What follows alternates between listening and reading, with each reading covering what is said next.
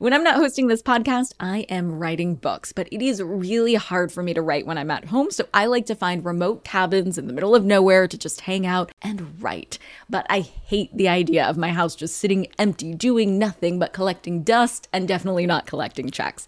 And that's why I'm an Airbnb host. It's one of my all-time favorite side hustles. Other popular side hustles are awesome too, don't get me wrong, but they often involve big startup costs. By hosting your space, you're monetizing what you already have access to. It doesn't get easier than that. And if you're new to the side hustle game and you're anxious about getting started, don't worry, because you're not in this alone. Airbnb makes it super easy to host. I mean, if I could do it, you could do it. And your home might be worth a lot more than you think. Find out how much at airbnb.com/host.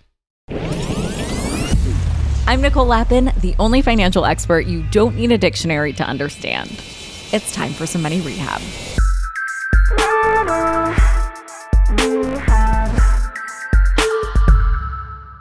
Okay, so believe it or not, some progress has been made on the debt ceiling issue, and it's really turning out to be a buzzer beater.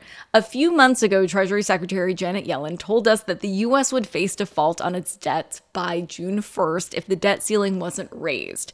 She recently revised that estimate and said the U.S. could probably handle its bills a little longer, and that actually X day, or the day the U.S. would no longer have authorization to pay its debts, is June 5th, which doesn't totally buy us that much more time, but the government has taken a big step toward a resolution. As I'm recording this on Monday, May 29th, here is the latest. Speaker of the House Kevin McCarthy revealed a proposed agreement on Sunday night, 99 gorgeous pages of a budget recommendation, and announced to the House that the voting will happen on Wednesday. Don't you just love it when your boss hits you with a 99-page document on a Sunday night? Now, again, voting is supposed to happen on Wednesday, but Majority Leader Chuck Schumer said that the vote may realistically happen on Friday or even over the weekend. If the deal passes in the House and in the Senate, President Biden said he would sign it, which is a big signal of his support. So we could have a new debt limit set just in time for X Day. McCarthy has been very frank about the fact that this is not going to be literally anyone's favorite debt deal. He said, quote, "It doesn't get everything everybody wanted, but in divided government, that's where we end up," end quote. Kind of a Debbie Downer, right? Anyway, some U.S. representatives have been live tweeting their responses to the deal, and there is typical drama that you'd expect from politicians. Representative Debbie Dingell, a Democrat from Michigan, said that the deal is not favorable for liberals and Democrats are being, quote, held hostage, end quote. While a Republican senator from Texas put it more bluntly and called the deal a, quote, turd sandwich. Gross. If the proposed deal goes through, the debt limit would be suspended for 2-ish years until January 1st, 2025. So that is good news for the debt ceiling and tough news for anyone hoping to win the presidential ticket in 2024. Along with the Oval Office, they will inherit a multi-trillion-dollar problem. But until then, the people who will be impacted the most from the new rules will be people who have student debt, who are on food assistance programs, or people who love the environment and or live in Virginia. If you fall into any of these categories, you will be affected by the proposed debt deal, but don't worry, I will walk you through it. Let's start with student debt. So as of right now, student loan repayment requirements are paused and interest is not accumulating on any outstanding debt. This new debt deal will press play on payment requirements and allow interest to once again snowball. Under the deal, borrowers will need to start making payments again by the end of August. But to be honest, this doesn't change much for people with student debt. The biggest change, of course, would have been some wide-sweeping debt forgiveness. In debt ceiling negotiations, Republicans were keen on slashing any student debt relief, but those decisions were punted to the Supreme Court, literally. Biden's debt relief plan is on the Supreme Court docket for this summer. And the game plan, even before the debt ceiling negotiations started, was for student debt repayments to resume 60 days after the lawsuit in the Supreme Court is resolved. or if not resolved by June 30th, 60 days after that. In other words, the end of August. Same as is what is written in the current debt proposal. So again, even though this debt deal would officially resume student loan payments, it actually doesn't change much from what was already decided. And for everything else, the arena where big student loan change will be decided is the Supreme Court. Next up, Mama Earth. This debt deal is not good news for progress that climate activists have been making over the last few years. The big consequence of the debt deal, where the planet is concerned, is that the agreement would freeze spending for the Environmental Protection Agency, which is the federal agency that protects people and the environment from health risks, and develops and enforces environmental regulations. Beyond that, Biden has already made a really big concession to Republicans and agreed to expedite permitting for the Mountain Valley Pipeline. That is a 303-mile gas in construction pipeline that would run through the Blue Ridge and Appalachian regions of Virginia and West Virginia all the way to North Carolina. Construction of the pipeline has been stalled with dozens of environmental violations, but Biden gave a yellowish, greenish light in the debt deal. Pro-pipeline voices say the main benefits will be jobs created to construct and maintain the pipeline, and local residents will have better gas service. The anti-pipeline peeps say that the pipeline will hurt regional clean water and endangered species, as well as increase dependence on gasoline. It is a tale as old as time, new jobs versus quality of life. And I think we're all ready for a world in which there's an emphasis on new green jobs that can actually also help our quality of life.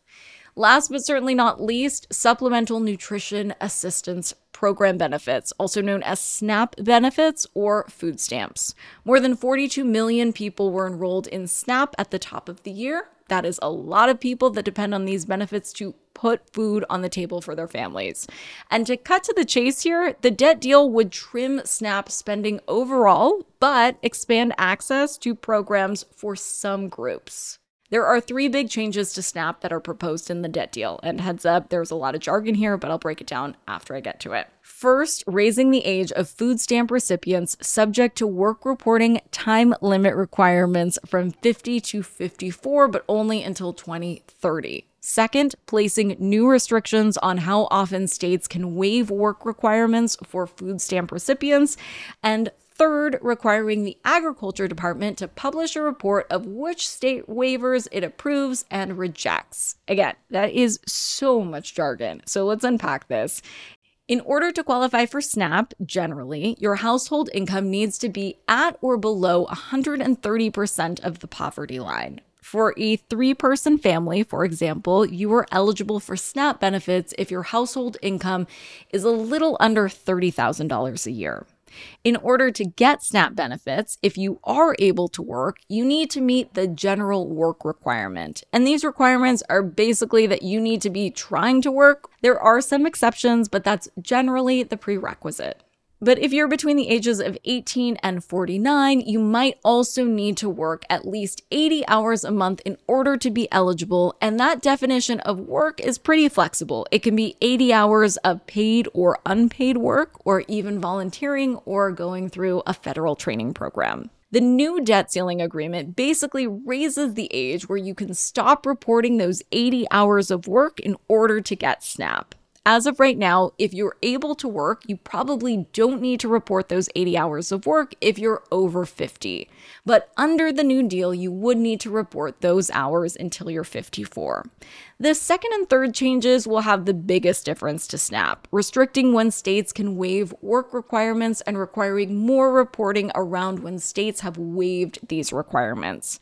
Most Democrats are looking at this as an effort to weed out more people who can claim SNAP benefits and therefore cut SNAP spending.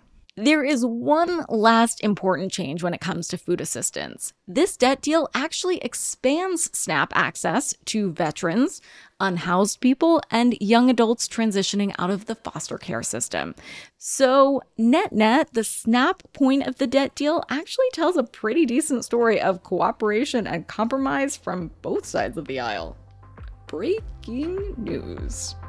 For today's tip, you can take straight to the bank. If you're newly of voting age, don't wait until fall of 2024 to register to vote. And parents of voting age kids, help them out with the registration. We all remember what it's like to be a teen and wait until the last minute to do low-key, very important things. As I mentioned, if the debt ceiling agreement passes, it will be resolved until 2025. That means if spending isn't under control by then, the next president is going to have to negotiate another deal similar to this one, and you'll want to make sure that their non-negotiables are your non-negotiables. So please, take the voter registration link in the show notes and send it far and wide to anyone and everyone in your life who may need a little extra nudge in order to get set up to vote in 2024. Do you ever get FOMO, fear of missing out? Well, do you ever get FOMO-tupita, fear of missing out on the perfect hire? If so, I have the antidote. It's LinkedIn Jobs.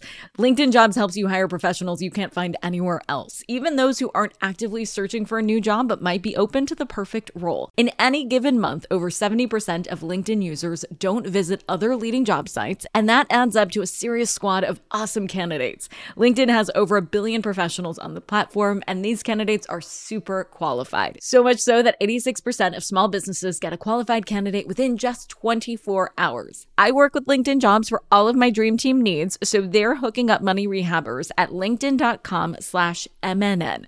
Go there and you can post your job for free. That's linkedin.com/MNN, as in Money News Network, to post your job for free. Terms and conditions apply. Money rehabbers, you have money hidden in your house. Yeah, just hiding there in plain sight. Okay, so I don't mean you have gold bars hidden somewhere in walls, treasure map style, but you do have a money-making opportunity that you're just leaving on the table if you're not hosting on Airbnb. It's one of my all-time favorite side hustles. By hosting your space, you are monetizing what you already own. It doesn't get easier than that. For me, hosting on Airbnb has always been a no-brainer. When I first signed up, I remember thinking to myself, "Self, you pay a lot of money for your house. It is time that house returned the favor." And to get real with you for a sec, I felt so much guilt before treating myself on vacation because traveling can be so expensive. But since hosting on Airbnb, I feel zero stress for treating myself to a much needed vacation because having Airbnb guests stay at my house when I'm traveling helps offset the cost of my travel. So it's such a win-win. I mean, if I could do it, you could do it. And your home might be worth more than you think. Find out how much at airbnb.com/host. Money Rehab is a production of Money News Network. I'm your host, Nicole Lappin. Money Rehab's executive producer is Morgan Lavoie. Our researcher is Emily Holmes. Do you need some money rehab? And let's be honest, we all do. So email us your money questions, moneyrehab@moneynewsnetwork.com, to potentially have your questions answered on the show or even have a one-on-one intervention with me.